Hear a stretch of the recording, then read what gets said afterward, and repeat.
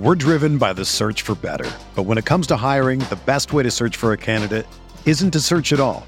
Don't search, match with Indeed. Indeed is your matching and hiring platform with over 350 million global monthly visitors, according to Indeed data, and a matching engine that helps you find quality candidates fast. Ditch the busy work. Use Indeed for scheduling, screening, and messaging so you can connect with candidates faster. Leveraging over 140 million qualifications and preferences every day, Indeed's matching engine is constantly learning from your preferences, so the more you use Indeed, the better it gets. Join more than 3.5 million businesses worldwide that use Indeed to hire great talent fast. And listeners of this show will get a $75 sponsored job credit to get your jobs more visibility at Indeed.com/Blue Wire. Just go to Indeed.com/Blue Wire right now and support our show by saying that you heard about Indeed on this podcast. That's Indeed.com/Blue Wire. Terms and conditions apply. Need to hire? You need Indeed.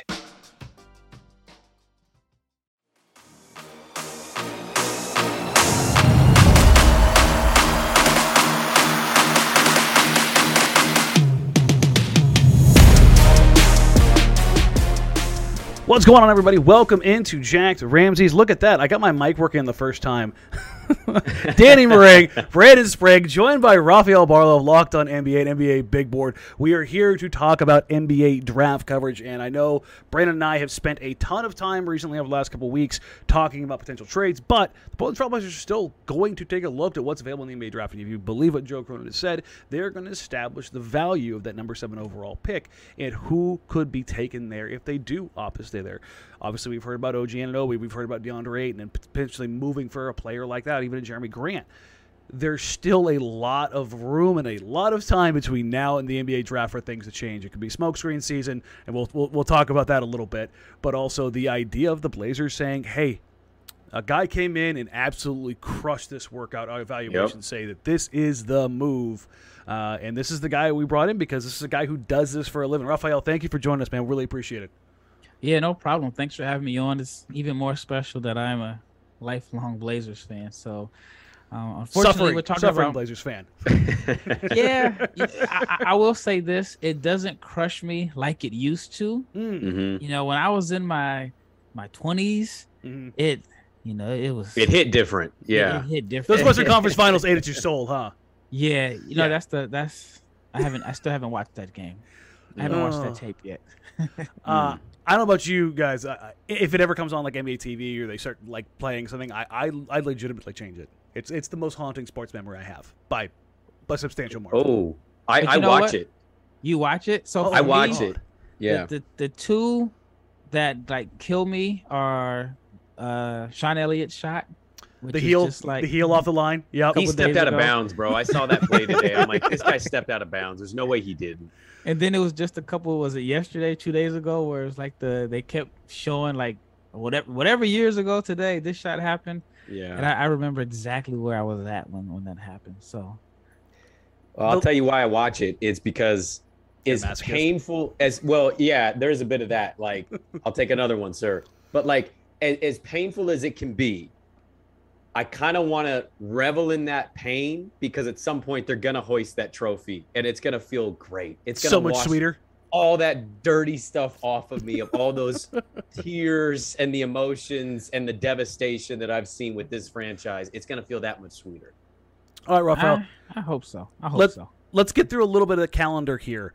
We were talking about before the show. You have been very busy over the last year, going back and forth between the States and Europe, scouting. I would imagine quite a few prospects, both nationally and internationally. As you've kind of gone through that process, now we're ramping up into, for executives, what becomes the busiest part of the season because most general managers, assistant general managers, they aren't typically on the road scouting heavy until springtime comes, and then you get the heavy deep dives into the tape as you get eliminated from the playoffs. You were at the combine in Chicago, correct? Yes. When you came out of that combine, what was your feeling as far as the overall feel of this class? Because something Brandon and I have talked about a ton is that there's so much talk about it only being 3 or 4 guys between the 3 bigs, between Paolo, Jabari, Chet, and then the first guard off the block in Jaden Ivey. When you look at this overall class, how do you come away from this class as far as comparing it talent-wise and depth-wise to other classes? Oh man, that's a tough question, especially as someone that went to the combine. 40 of my top 60 players did not even participate. Mm-hmm. So I don't know if that many guys think they have guarantees, or that many guys think they're going in the first round. And so with all that being said, I think that this class I think there's a lot of variance in a sense. I think like maybe between 15 through 35 or even 36 where the Blazers are at, you can't possibly get somebody that you may have liked in the mid first round.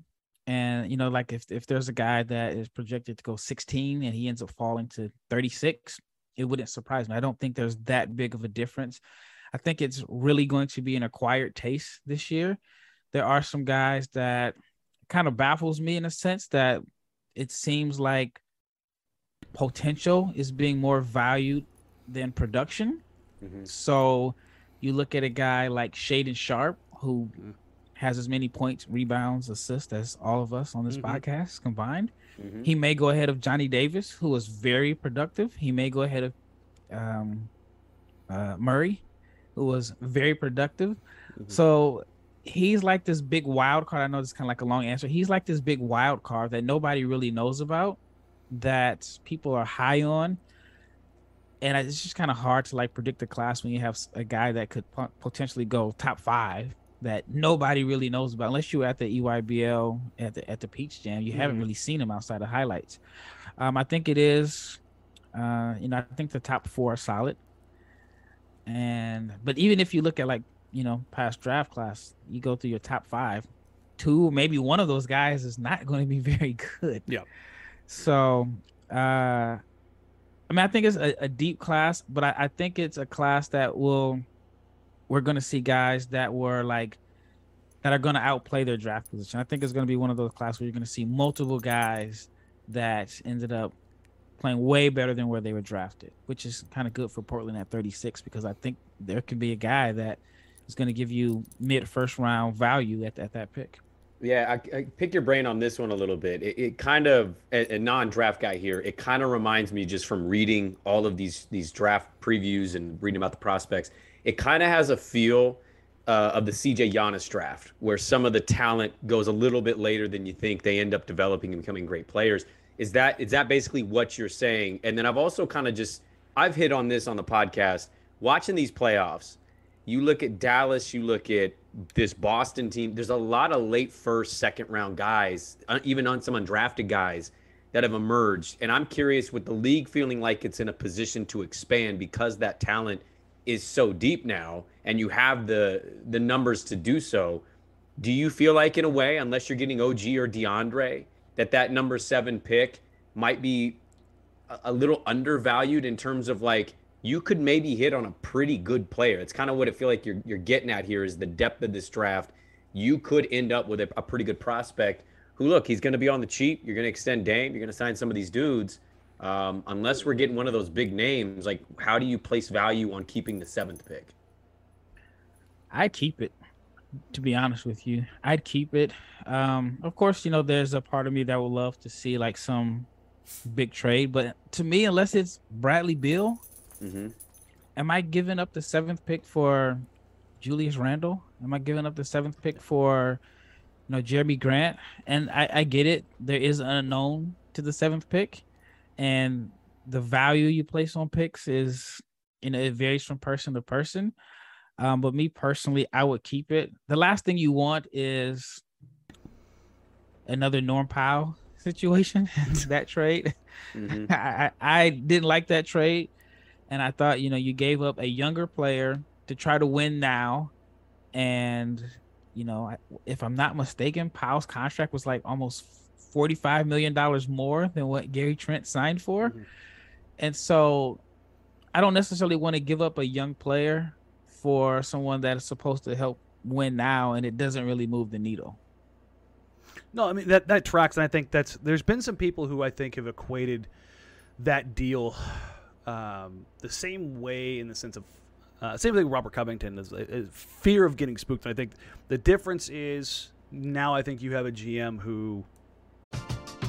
We're driven by the search for better, but when it comes to hiring, the best way to search for a candidate isn't to search at all. Don't search, match with Indeed. Indeed is your matching and hiring platform with over 350 million global monthly visitors, according to Indeed data, and a matching engine that helps you find quality candidates fast. Ditch the busy work. Use Indeed for scheduling, screening, and messaging so you can connect with candidates faster. Leveraging over 140 million qualifications and preferences every day, Indeed's matching engine is constantly learning from your preferences, so the more you use Indeed, the better it gets. Join more than 3.5 million businesses worldwide that use Indeed to hire great talent fast. And listeners of this show will get a $75 sponsored job credit to get your jobs more visibility at Indeed.com/Blue Wire. Just go to Indeed.com/Blue Wire right now and support our show by saying that you heard about Indeed on this podcast. That's Indeed.com/Blue Wire. Terms and conditions apply. Need to hire? You need Indeed. If you're a basketball junkie, then you know there's no better time of year than the NBA playoffs. Twice a week, JJ Redick is cooking on his podcast, The Old Man and the Three. He has guys come on in all stages of their careers to talk about the league and share stories you won't hear anywhere else, including Devin Booker on why he talks so much trash, Ray Allen's epic free throw competitions with LeBron in Miami, and the moment Tyrese Halliburton knew Pascal Siakam would be a good fit in Indy. In addition to player interviews, every Monday JJ breaks down the top 3 things happening around the NBA with unmatched analysis, not outlandish takes, and is often joined by masterminds of the game like Tim Legler to dive deep on rookie reports, trade breakdowns, and why is mean mugging now a tech. You won't find another outlet that covers the game as comprehensively and with such insight as JJ does it on The Old Man and the Three.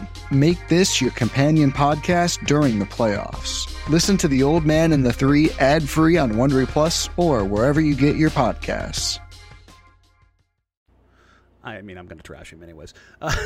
You think now you have a GM now who doesn't want to play 3-4 guards at a time, and I think that there's certainly a vision that changes the calculus when they want to when they're prioritizing guys like OG Anunoby or DeAndre Ayton, kind of splitting that difference where you get the youth, the length, the size, the athleticism, while not going over the top, at least financially, and putting themselves in a position where, I don't know, if potential free agent has you up against the wall and gets an additional 1 or 2 years and another $40+ million out of you like Norman Powell did. But when you look at this Blazers team, the first guy that they brought in for workouts is Dyson Daniels. And I found it interesting, if nothing else, because number one, Dyson Daniels has been one of the biggest risers we've seen so far, which it's been kind of interesting to see because as a non-NCAA guy who, G League Ignite, he's out there or hasn't been out on the floor. It's not like it's to call back to another Trailblazer. It's not like it's Zach Collins rising in the NCAA tournament where you had a recent stop it rise in the NCAA tournament. I have a story on that I'll share. Oh, I can't wait. Please go. So I was in Miami watching some guys do some pre-draft stuff last year, and Bam Adebayo walks into the gym. So I'm a Blazers fan, and that's why I really enjoy doing this podcast, because I'm trying to separate the Blazers fan from the quote-unquote draft analyst. Sure. So I see Bam, and a very cool guy. He's like working out, getting ready for the Olympics. And I said, hey, man, I'm a Blazers fan. He kind of smiled. I said, what in the world, in your opinion, made the Blazers draft Zach Collins over you? He said, you fit every need that Portland, needs, from, athleticism, from defense, another passer. And he said that he just felt like they thought Zach Collins was the sexier pick because he could shoot. And he said that Kentucky, he said, when you go to Kentucky, you're supposed to sacrifice, because, you're collective. With so many guys. Yeah. So he said that he felt not only the Blazers, but other teams didn't do enough digging on his high school tape, because he said, if you watch this high school tape, you would see that some of the stuff that he's able to do in Miami, as far as the passing, the ball handling, the IQ, was there. But he said he thought teams just saw his role at Kentucky and put him in that box as a rim runner, a guy that's just going to score at the dunker spot, and a roller. And so he said that not only Portland, but he said that, other teams just didn't necessarily do their homework. And so I was just like, man, I really think that if the Blazers had Bam, I mean, we're in a totally different situation right now. Oh, they don't bomb that 2017 draft. They don't tear down what they had. No, they keep it. You run it, right? Dame, CJ, Bam, whatever else put around it. Yeah, that's what you figure it out. That kind of pisses me off. I'm glad you shared that story, but like, I can make it worse. I've got something on that added to that I've never talked about publicly. That he traded 2 picks to get him? No. He called him Kevin McHale Jr.? Well, he was legitimately going to be a good shooter? Like, I mean, where do you start with that? No. So on top of that, there was a particular coach that was involved in this process with Bam who talked to Portland's management team at the time and said that exact same thing. That the Blazers were told that exact same thing by a coach associated with watch Bam. his high school? Look at his high school? Not just that, but a coach who was very familiar with his game, I'll put it that way, told Blazers management he was not utilized at Kentucky, and this is somebody who would know that he did sacrifice for the collective, that he was significantly better, and tried to drive the point home that Bam was the guy. And they still took Zach. Why are we talking about this, bro? Let's go dive into Dyson. But this, I honestly, I think this stuff is interesting because the exact same thing we're going to talk about with Dyson right now is like the idea of rising and falling without anything changing on the floor. Now, with Dyson, you do have a unique example because he did grow. He was, I think the last time he was measured officially, I think he was like 6'4.5", 6'5". Now he's listed at 6'7" or 6'7.5" in shoes, which that's a pretty substantial when you go from like a Zach LaVine closer to a Sean Livingston. Like that changes the calculus a little bit, right? Yeah. So he grows. He shows some things in the Rising Stars game, some things during the G League Ignite season. But there's certainly some, I don't want to say red flags, there's certainly questions when your shooting ability is lagging that far behind, but you show that you can create, you can defend, you can create off the bounce, and you have the ability to generate rim pressure at that size in the modern NBA. When you look at a guy like Dyson Daniels, I think if we go back 10 years, I think you'd kind of square peg, round hole him. Oh, he can't shoot. But he does so many other things well. Why would it be a good choice for the Blazers to take a guy like Dyson Daniels, who's essentially a point guard in a modern threes kind of body now? I wouldn't like to pick, to be honest with you. Okay, perfect. I like a little pushback. Yeah. So, to me, his comparison is Lonzo Ball without the jump shot. Now, I think Lonzo's a great connective tissue. Mm-hmm. I think Lonzo's a guy that, when he's healthy, he can contribute to winning. But I'm swinging for the fences here. Yep. Mm-hmm. I'm swinging for the fences. And I think Daniels is going to be good. I was at his pro day, and he did a solo workout, which was something that not a lot of guys did. And he shot the ball well. So I understand the optimism. But like you said, I think it is kind of strange to see a guy's stock just kind of skyrocket without performances. Mm-hmm. And that always makes me wonder, like, how much influence does social media and how much influence does media have? Like, if I had a huge platform or a really big platform and I just say, hey, Dyson Daniels stock is going up, everybody's going to follow it. And one of my examples is, and I talked about it, Shaedon Sharpe. Like, nobody has seen the guy, but somehow people are convinced, like, he said one workout, which was at the combine. That's it. And I was there at his pro day.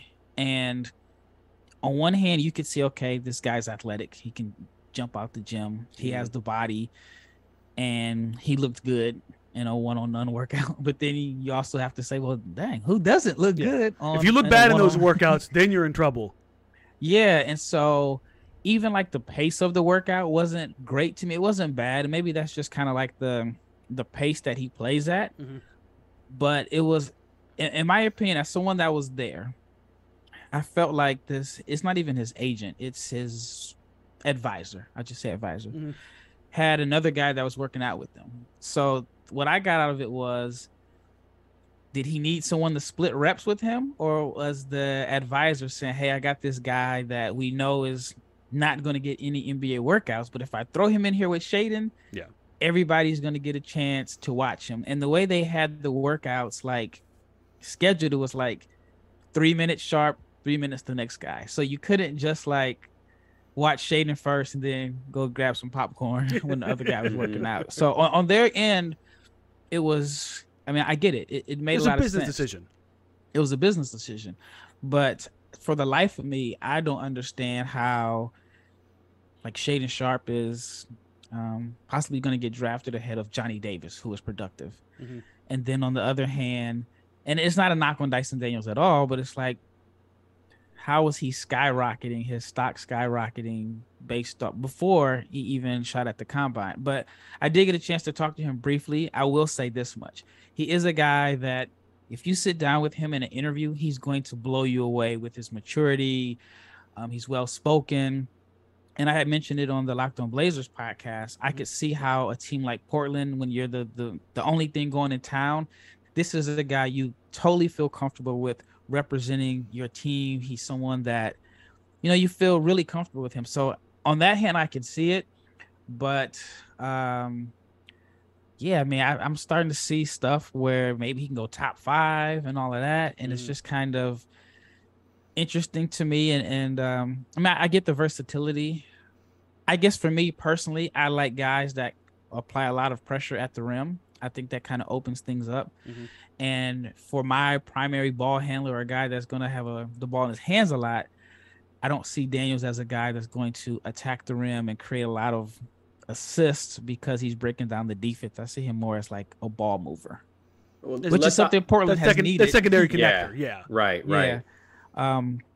You know, I mean, I look at the team that went to the conference finals. It seemed like there's only like 2 guys that could handle the ball. But I think, I guess if the shooting works out, you know, and he ends up developing to a reliable shooter, then I could see him being like this connector.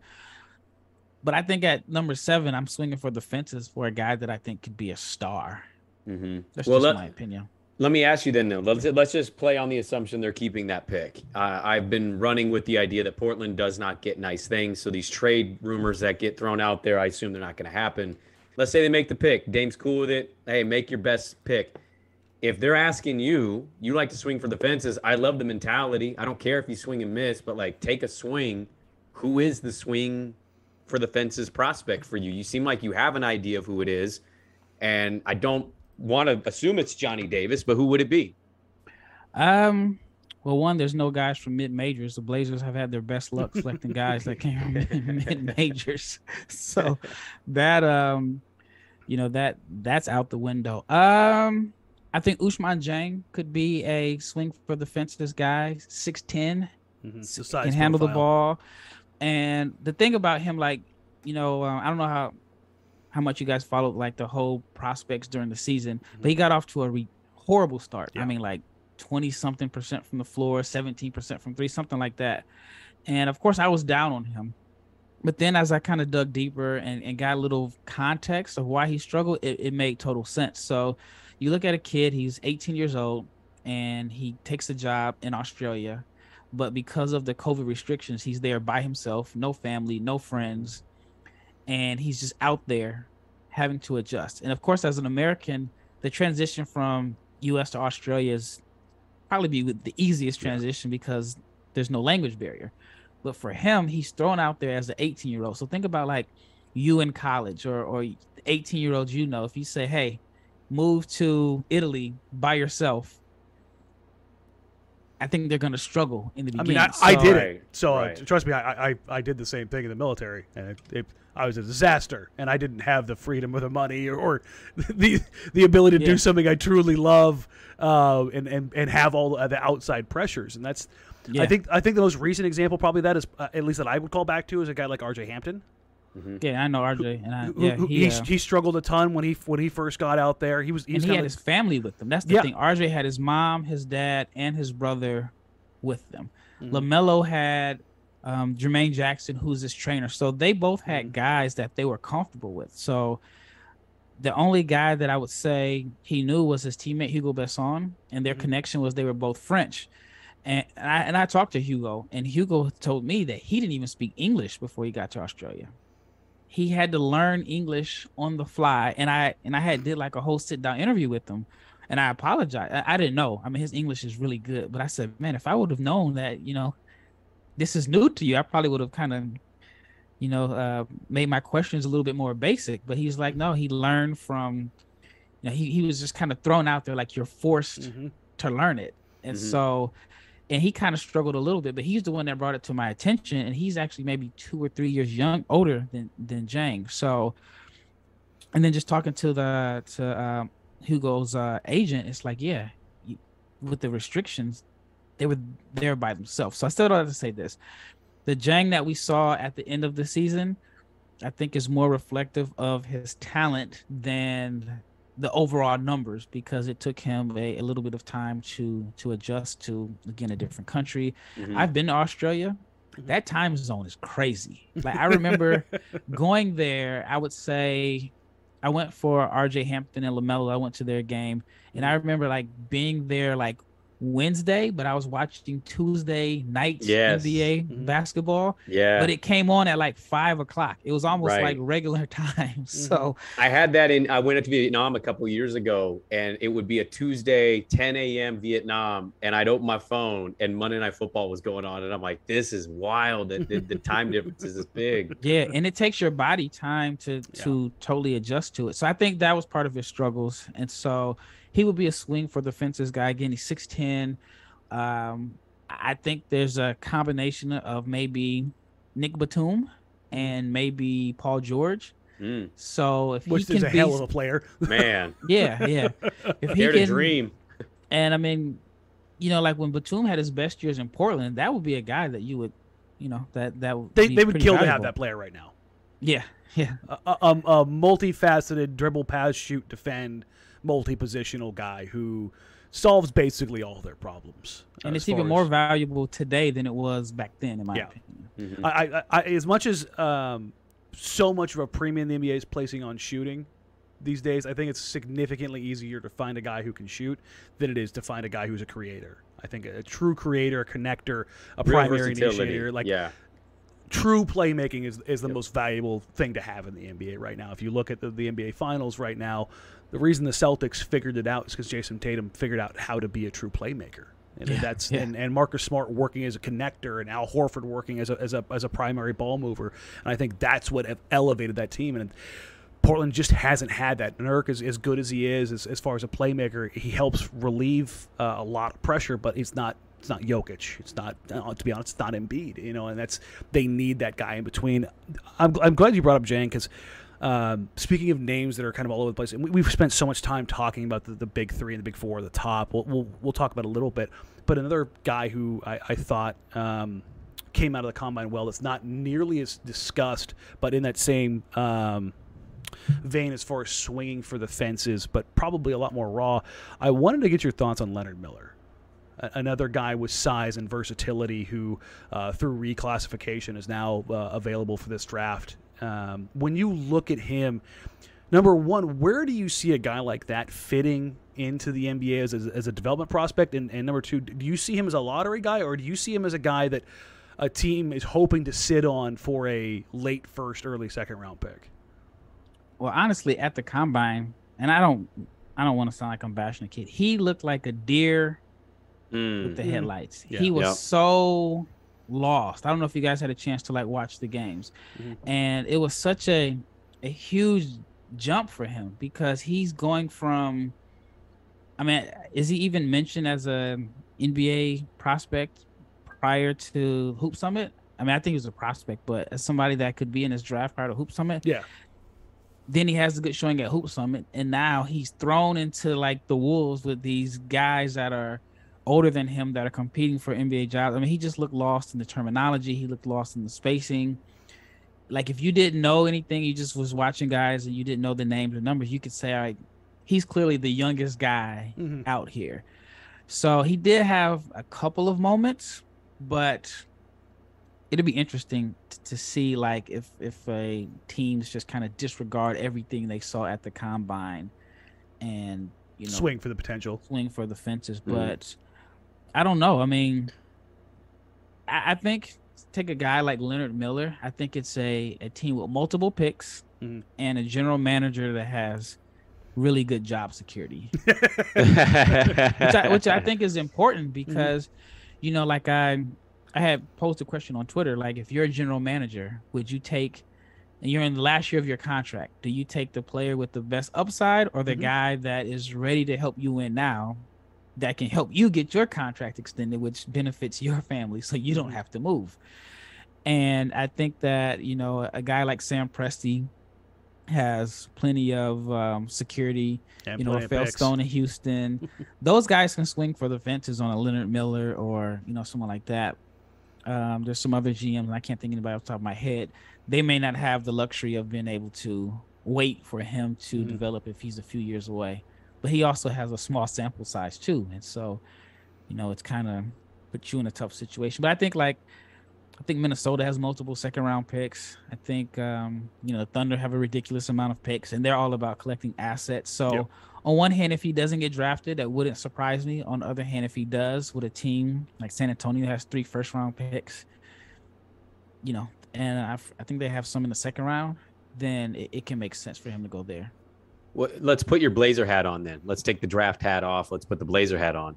What do you just make of their situation? Like it appears that they're going to get Dame an extension. He seems still all in, committed, wants to be in Portland despite what last summer was. This balance of win, get back to the playoffs versus you're still kind of building out and you're maybe trying to help yourself in the future. Your 2 cents just in where they're currently positioned and what you make of decisions that they got to make. Do they swing and get rid of 7? Do you keep 7 for a young asset that could develop and Dame becomes Chris Paul in a certain respect with a younger group, the way Phoenix is? Or what do you just make of where Portland is right now? They're in a weird position because I think if it's not Portland and it's not Dame showing loyalty, a guy like Danny Ainge would have been like, we're moving this asset right now while he has value, and then we'll just go into a total rebuild. But in a situation with Portland, you have Dame who wants to be there, who's very vocal about being loyal.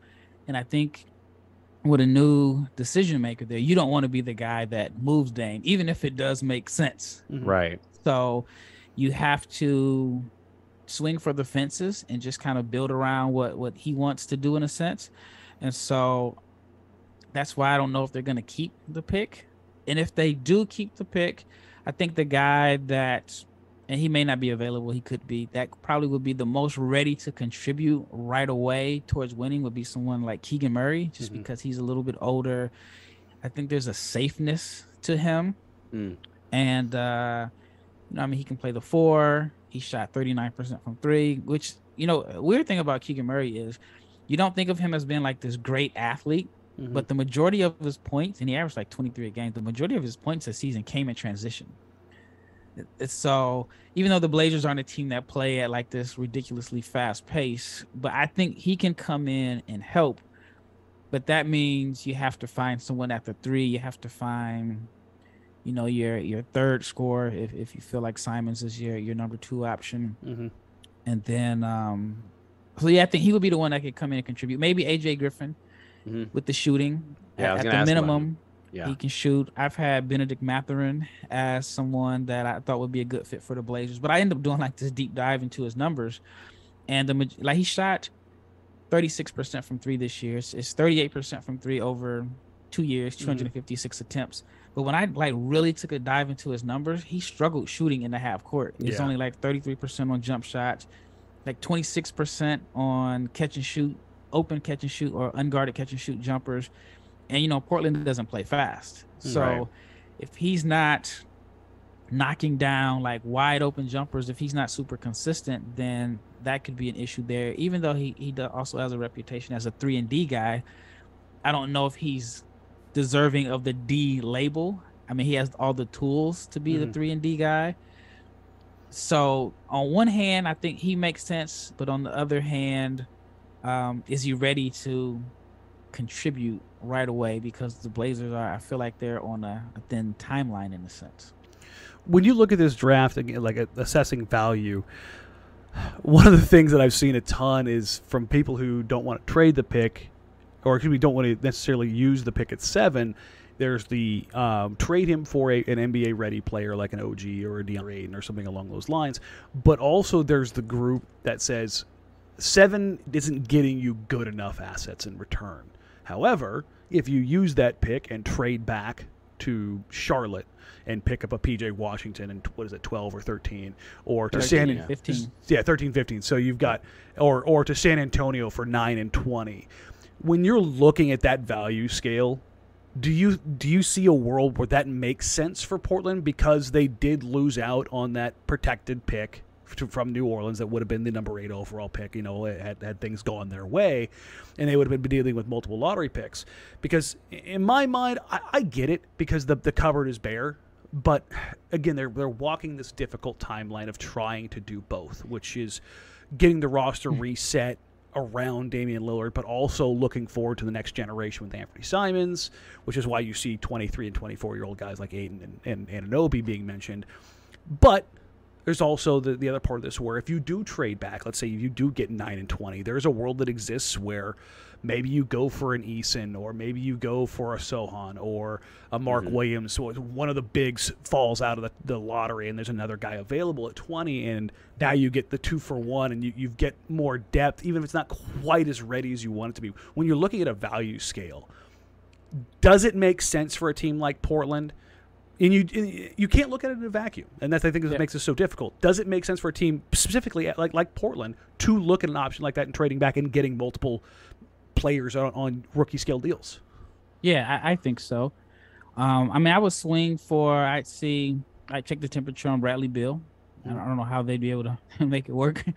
And maybe I've seen the rumors about Zach LaVine, which I think it may have some legs because he is from the Pacific Northwest. Yeah. And he's like he's a real Seattle guy, and he lives in Seattle in the off season. So I would see but then again, if he doesn't feel comfortable being the number 2 next to DeRozan, would he feel comfortable with number 2 next to Dame? Even though I think Dame is a better player, and I think it's probably on one hand I say it's a better fit, but then we just seen Boston go to the finals with 2 wings also. And then after that, of course, Knicks fans, they want Julius Randle for number 7. And I think that, if the Knicks are really off of Randle, then you can kind of you probably get him at a discounted deal since they already have someone in Toppin that they clearly probably want to go with, even though they're all represented by CAA, which represents everyone from the coach to all that. Charlotte could make sense because I think Charlotte may want to move up to get a center. And one of Duren or Williams. Yeah. I think if they really want Duren, then they probably have to move up. But I think Williams could be available. I think at the minimum one of them goes to San Antonio, and then one could be available. Yeah, there's so many different options, and I'm sure there's some that we probably haven't even talked about. It just depends on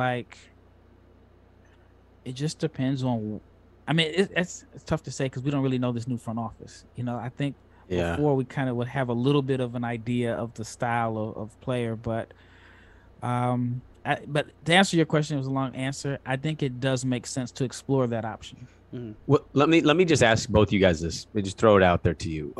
One, the LaVine thing is interesting. Are we operating on the assumption that they're trading Ant because are we cool with like a Dame, Ant, LaVine, 3-headed monster in the starting lineup? It's not a great amount of size, not a great amount of defense.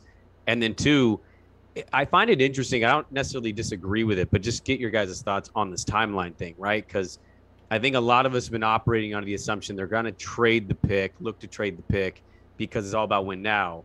Isn't the timeline and the urgency, that's driven just by Dame, right? Otherwise, if you're Cronin, aren't you operating more in what you guys are saying of how can we get young, manageable, developed assets that make sense for our future, for our salary cap situation, so you can build out depth?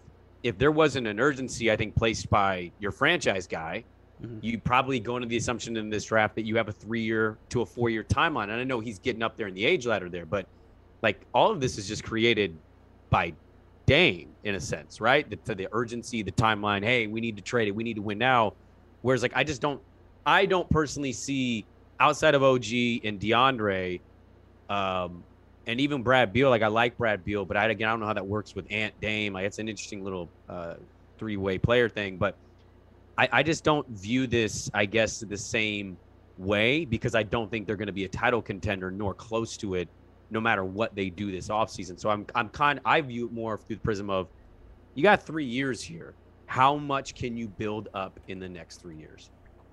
Yeah, and if that's the case, then I guess you offer max to Ayton. I guess you'd have to release Hart, right? Josh Hart, you'd have to renounce his rights or something like that. Yeah, unless if they went after Ayton, I think it'd be in a sign and trade where Nurkic would be involved, and then you don't have to juxtapose a bunch of different assets or renounce a bunch of rights to guys. Yeah, so if that's the case, it does make sense to go Ayton and keep the pick. Now you have, your young center. You have, the number 7 pick, whoever it is, someone that's young, and then you have Ant Simon. So you still have a combination of young guys to build towards. But like you said, I mean, it's all driven by Dame, and that's why I think it's more difficult in Portland because it is the smaller market with the superstar that actually wants to be there. He's one of the few, if you think about it, like almost every all-star in a sense has moved to LA or New York in some form or fashion. And he wants to be there.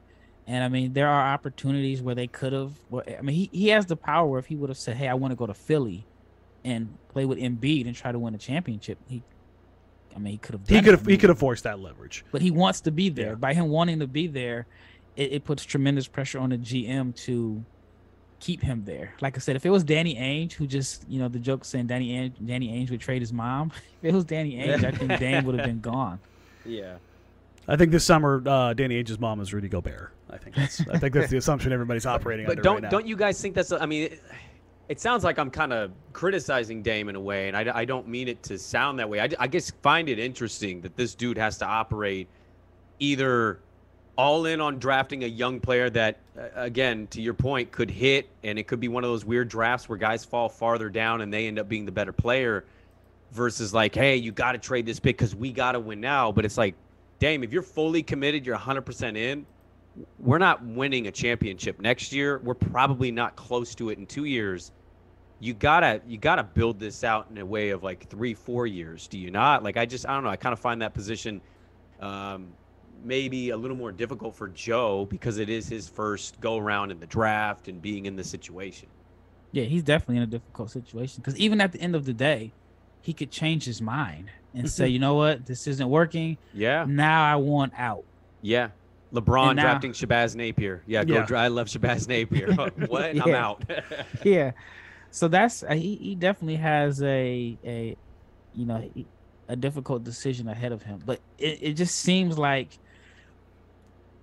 and I hope it doesn't happen in a sense, but it seems like you're going to end up moving the number 7 pick and not getting an all-star in return. You're going to get a very good player that's really a 3rd or 4th option on a really good team, but you're going to end up kind of maybe, moving a guy that should be a 3rd or 4th option to your number 2 option in a sense. And so, I like Jeremy Grant.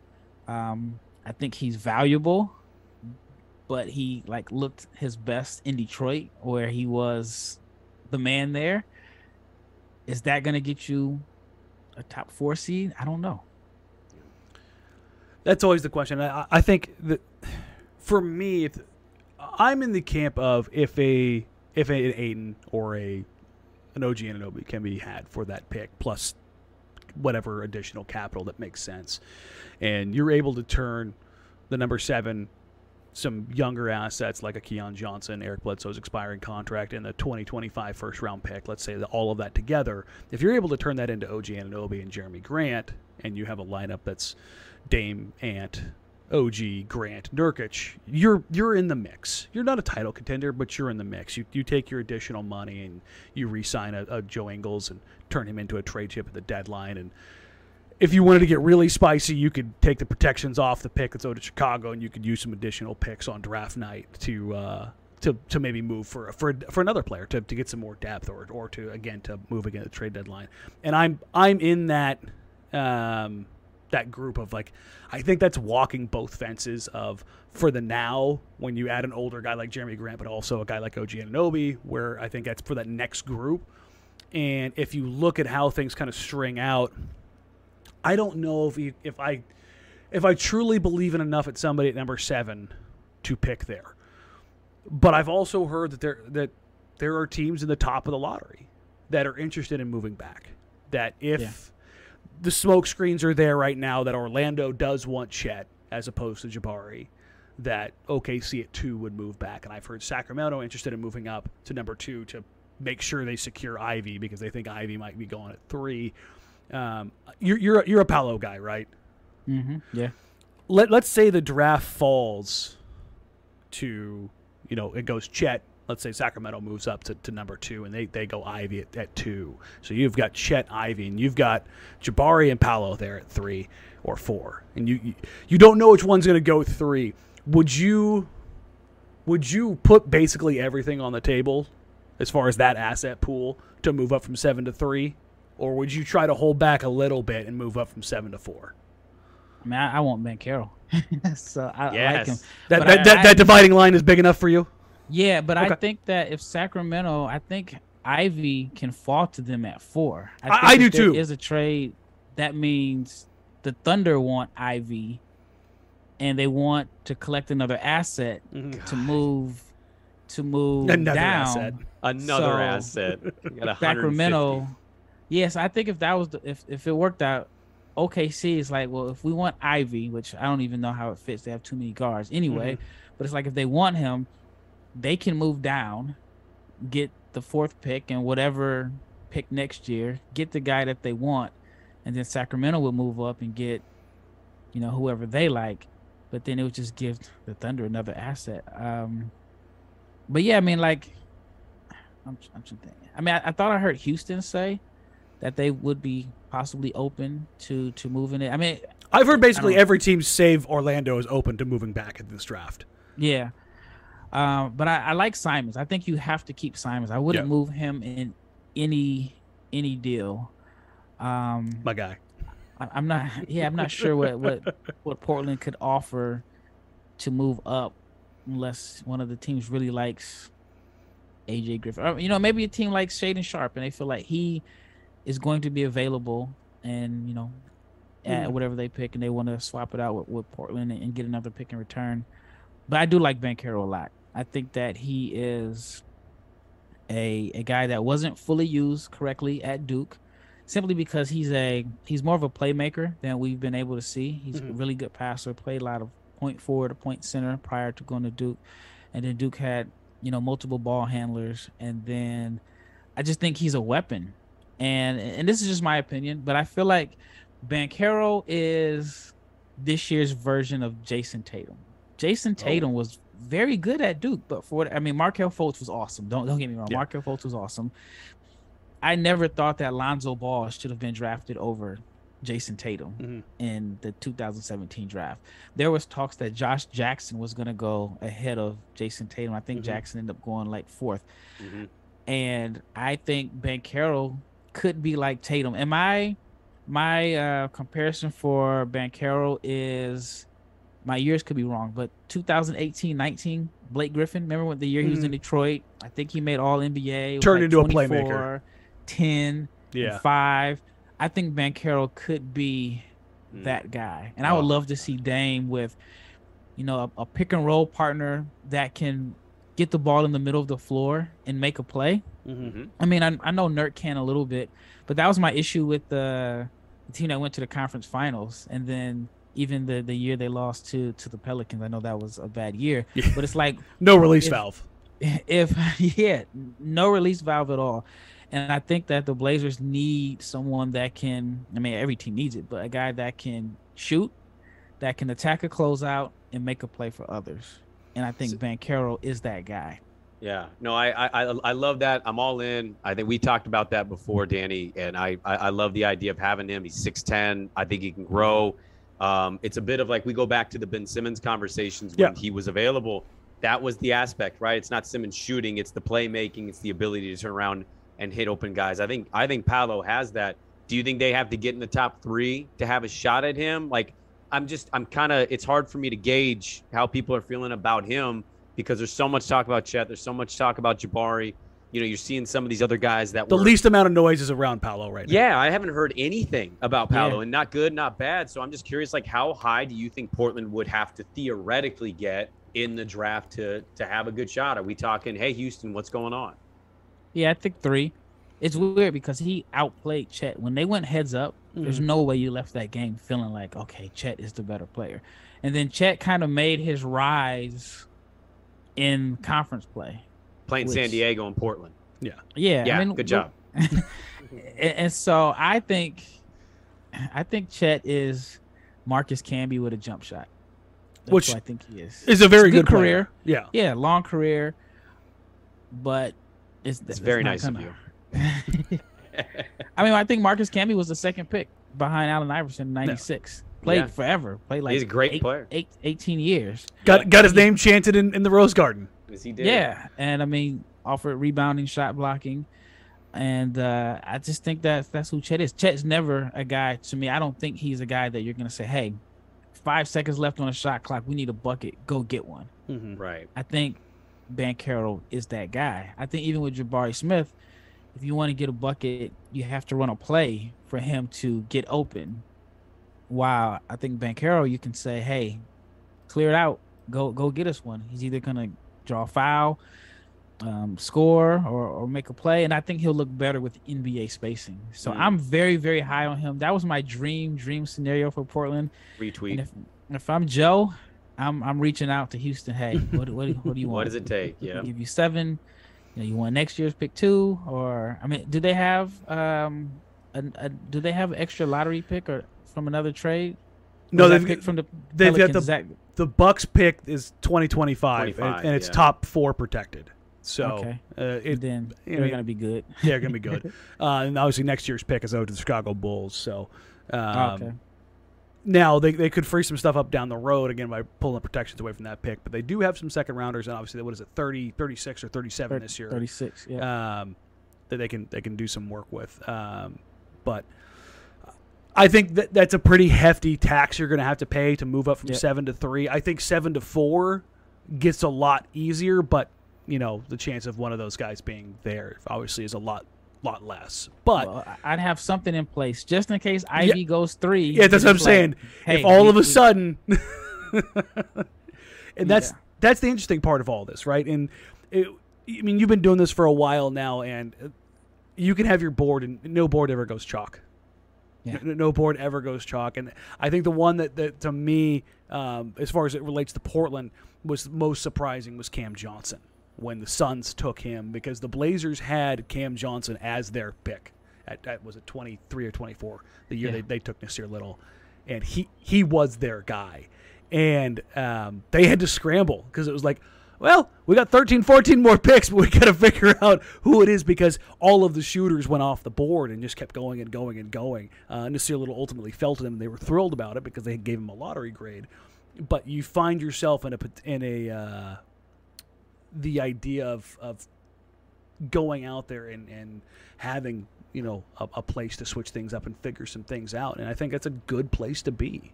Having all of those different permutations you can figure out. I'm going to put you on the spot here, Rafael. I'm ready. Do the Blazers use the pick at 7, and if they do, who's the guy that you think is the one for them?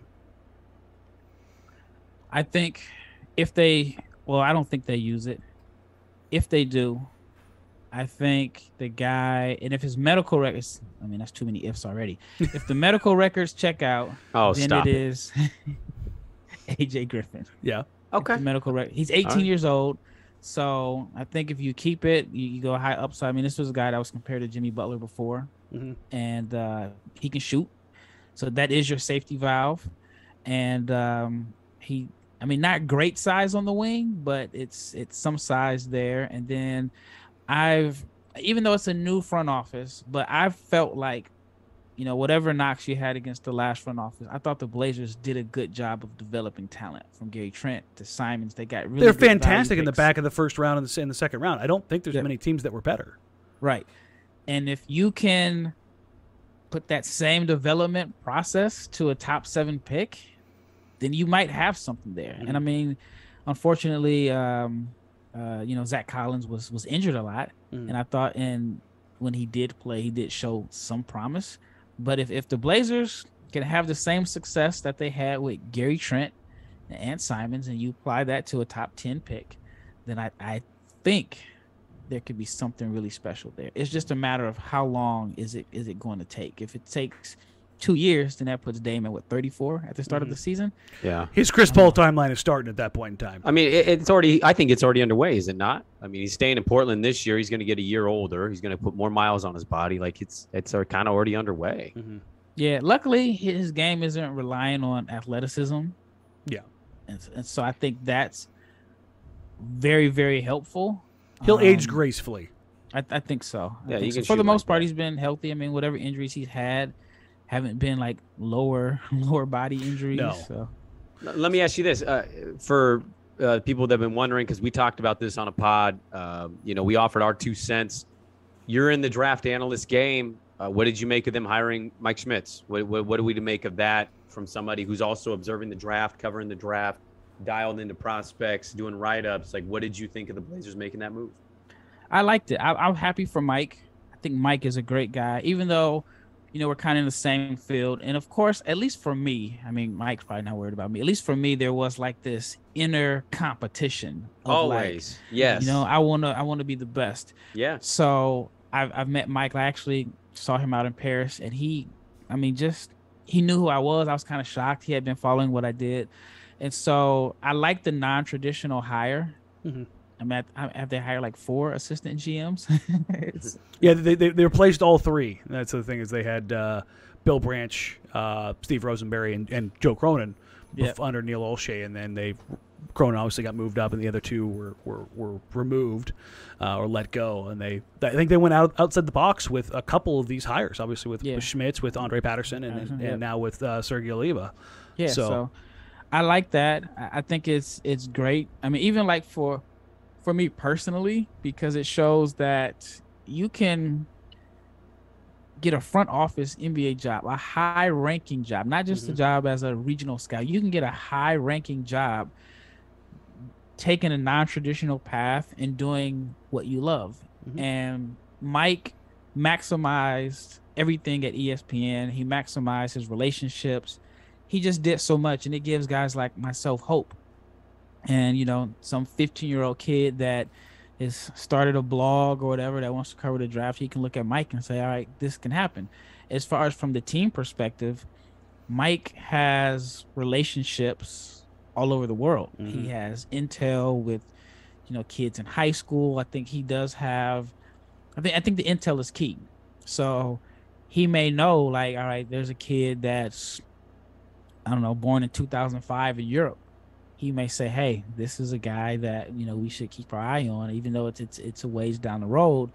But he does have that type of intel and background, and he works hard. And he's someone that I think people are going to like, period. So I think he's also a guy that you can throw in a free agency meeting, and he has the personality to where, I think it could be beneficial. So I'm all for it. I'm happy for Mike personally, and I'm glad that it was my team that gave him a shot. All right, we'll get you out of here on this. What are you working on right now? What do you got coming up? Please plug away so that everybody knows where they can find you and what you have coming out soon. All right, yeah. Thanks again for having me on. No, anytime. We really appreciate this. Like I said, it's also a little bit more special because it is my team. I got a cool story real quick. I met Rasheed Wallace and Bonzi Wells 2 weeks ago. Oh, nice. Oh, man. Obviously, Sheed is coaching down there. Yeah, so I had, I read that he had left Memphis, the staff, and then so when I walked into the gym, I was shocked to see him there. So it was him, Penny, and Bonzi Wells. They were working out Mike Foster, who I think could be a target for the Blazers at 36. I was just saying the second round guy, yep. Yep. And so, Rasheed was like my favorite player. Like I wore high top Air Force Ones. I have like Rasheed Wallace jerseys. My two all-time favorite players are Rasheed Wallace and Zach Randolph. Okay. Zebo, yes. So another Memphis connection. Yeah, yep, exactly. So it was weird that, so when I meet Sheed, and I didn't realize he was a germaphobe. And so when I met him, I shook his hand, we shake hands, and he pulls out the sanitizer and sprays his hand. I mean, so it's like, okay, I hope I didn't offend him.